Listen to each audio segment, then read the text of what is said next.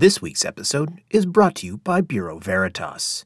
At Bureau Veritas, each and every member of the team is by your side to help you navigate your decarbonization journey.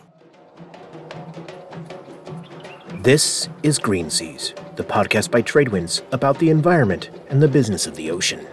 Today, we're off to Dubai, virtually of course, for the Global Climate Conference, COP28.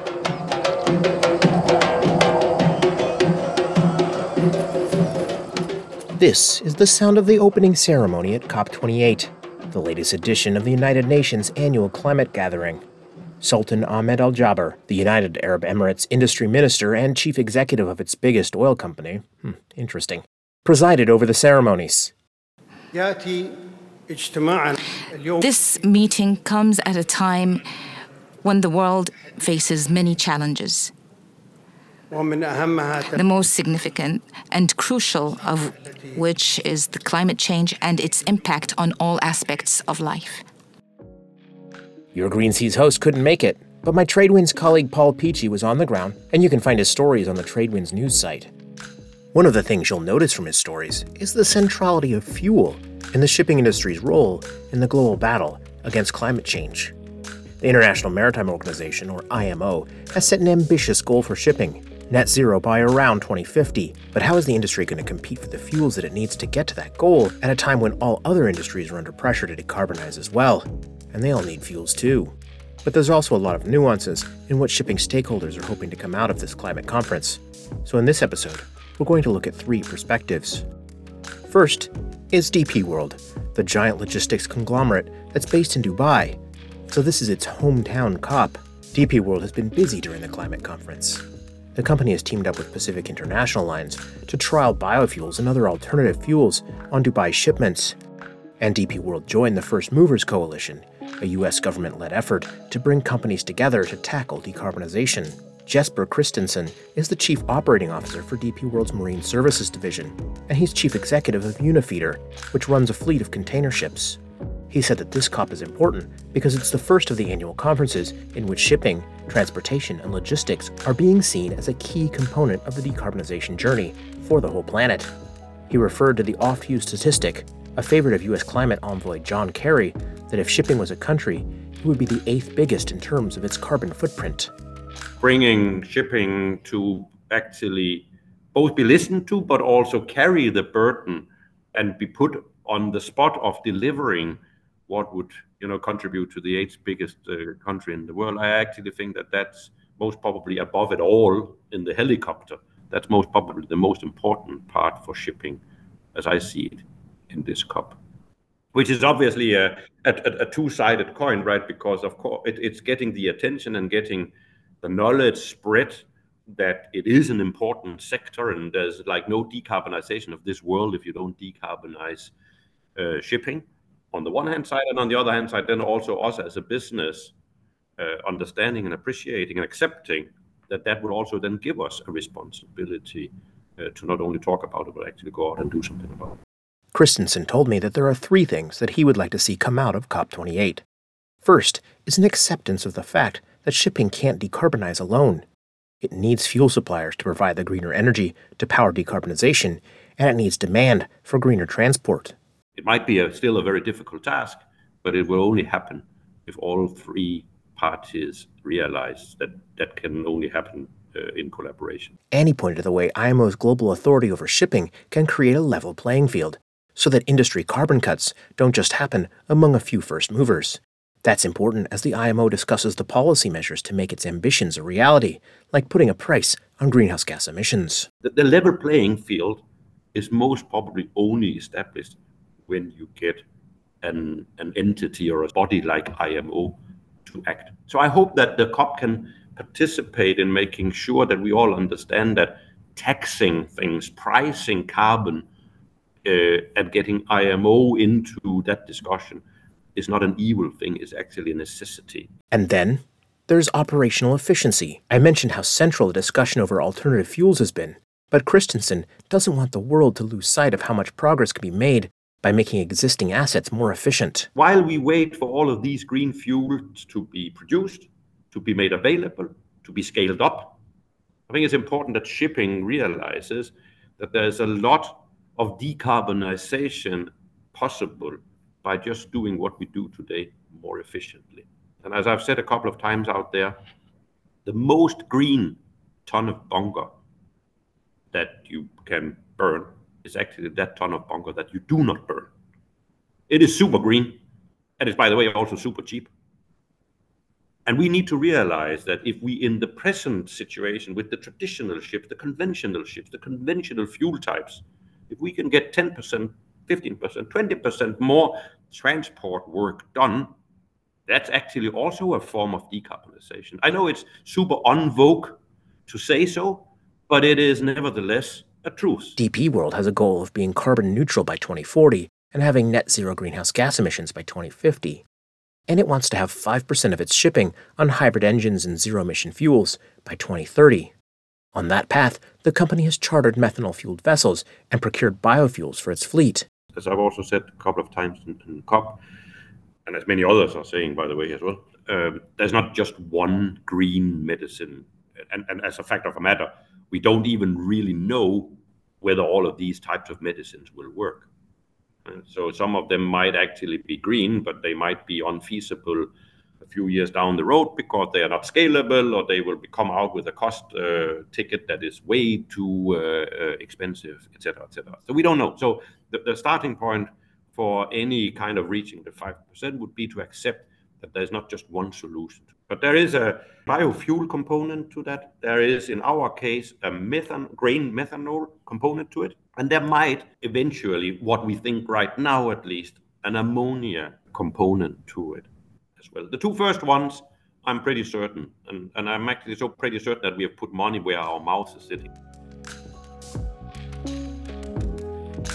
One voice of shipping at COP28 will be Blue Sky Maritime Coalition, a group of shipping stakeholders in North America that's planning to unveil its decarbonization roadmap at the event. David Cummins is the group's president.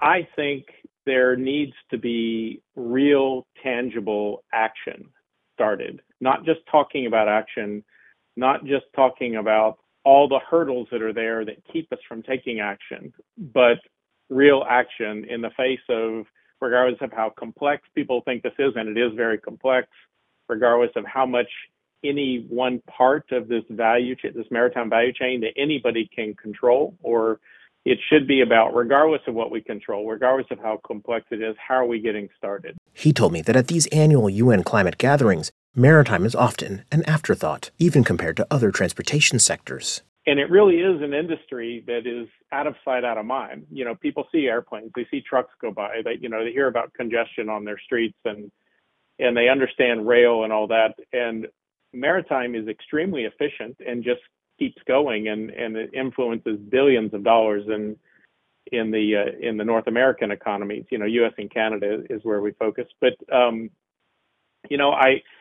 in that sense, a good outcome on shipping is shipping actually has a platform that's on par with other modes of transportation, other sectors such as aviation and road transport. And, again, what I worry about in COP is that's not something that's going to happen overnight. Even before COP and certainly after COP, we still have a very disjointed system of how different government regulators and policymakers are interacting with maritime, where it still feels like there aren't dedicated funding opportunities and things like the IRA and other things for maritime.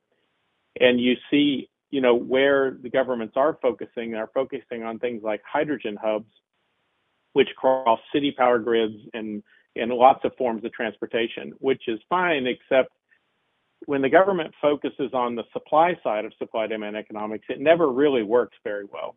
And so what I'm hoping to see is a lot more focus in terms of opportunities for either grant monies or support of any kind that is specific to maritime and is much more focused on the demand side. Blue Sky's roadmap charts a path to net zero greenhouse gas emissions by 2050 for the maritime transport sector in the US and Canada through a variety of actions. They include tackling siloed approaches in shipping to enable digital optimization and accelerate green shipping corridors. The group also wants accurate emissions data collection, fuel production mapping, and innovative commercial and financial mechanisms. Like many, Blue Sky sees collaboration as a key to success. But there's a term that the organization and Cummins both use that I don't hear elsewhere in the discussions around shipping's decarbonization: a systems-based approach. When I asked him to define what that means, Cummins likened it to air traffic control. While there are pilots making decisions, there's an industry-wide mechanism, an algorithm, that keeps air travel safe. Like DP World's Kristensen, he sees too much focus on fuel. And this is prevalent not just in government but across the entire value chain. There's so much focus on the future. Just looks like the same thing we do today, but we're using a different fuel that doesn't have as much emissions, and that's never going to work. It's the whole system itself needs to be completely rethought in a very systems way to drive the efficiencies that we're going to have. Figuring out how to create demand for new fuels is an important part of that. But there's a lot of things that have nothing to do with fuels too that also have to be, we need innovative, disruptive thinking. Like there's no monies available for vessels right now to build vessels. There's the other thing we've advocated very strongly with the U.S. government is to invest in measuring devices on the stacks of vessels and maybe some sensing of every type of vessel, because right now we really don't, and we talked about this in the roadmap report, we don't have an accurate enough feel for even what our emissions are to even know if we're making a difference or if we're working on the right thing. As you might expect, environmental groups at COP28 have some things to say about shipping. At the Cryosphere Pavilion, the Clean Arctic Alliance held an event focused on its call for shipping to take rapid action to halt its impact on ice melting in the Arctic. Key to that is a focus on black carbon, also known as soot. We've talked about the black carbon feedback loop on this podcast before. Climate change has led to melting ice in the Arctic, and that makes it possible for more ships to sail there. But they emit black carbon when they burn fuel oil, which contributes to Arctic melting, which makes climate change worse. Liudmila Osipova is a researcher at the International Council on Clean Transportation, and she told the COP28 audience that there's also a health impact from black carbon. One study showed that actually the black carbon combined with solid particles emitted above 40 degrees north accounted for more than 600 premature deaths only in 2012.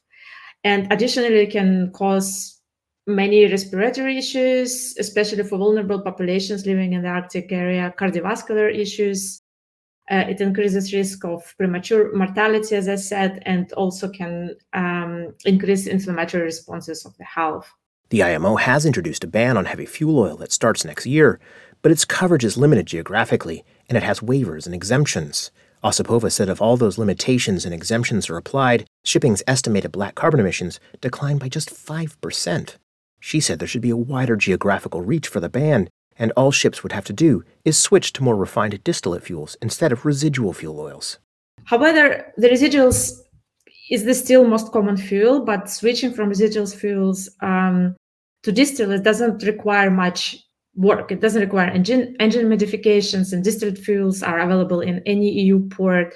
So if these ships that sailing in the Arctic switch to the distillates or use maybe LNG instead of residual fuels, like one of the ships that's shown in these maps, the black carbon emissions from these ships would fall dramatically. It would reach from 50 to 80% reduction. And this can be basically done overnight by just requiring ships switching from residuals to the distillates. Osipova said she wants countries to limit exemptions and waivers to the IMO heavy fuel oil ban, and ships leaving the European Union should be required to use distillate fuels when they sail in the Arctic. She also wants short-lived climate pollutants, like black carbon, to be factored into how the IMO and EU measure shipping's life cycle greenhouse gas emissions. Here's more on the environment and the business of the ocean. I interviewed Sean Riley, the president of maritime software powerhouse Vesa Nautical, about its plans for the future.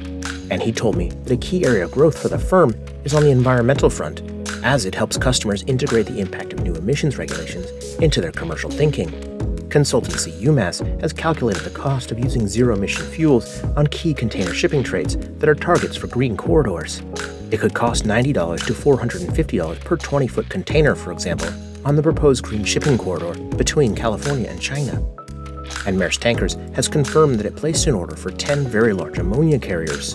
an affiliate of the Danish tanker pool operator, teamed up with Japan's Mitsui & Company to place an order at Hyundai Samho Heavy Industries. Read this story and more at tradewindsnews.com. Music for this episode is by Asha Tanalian from Pixabay.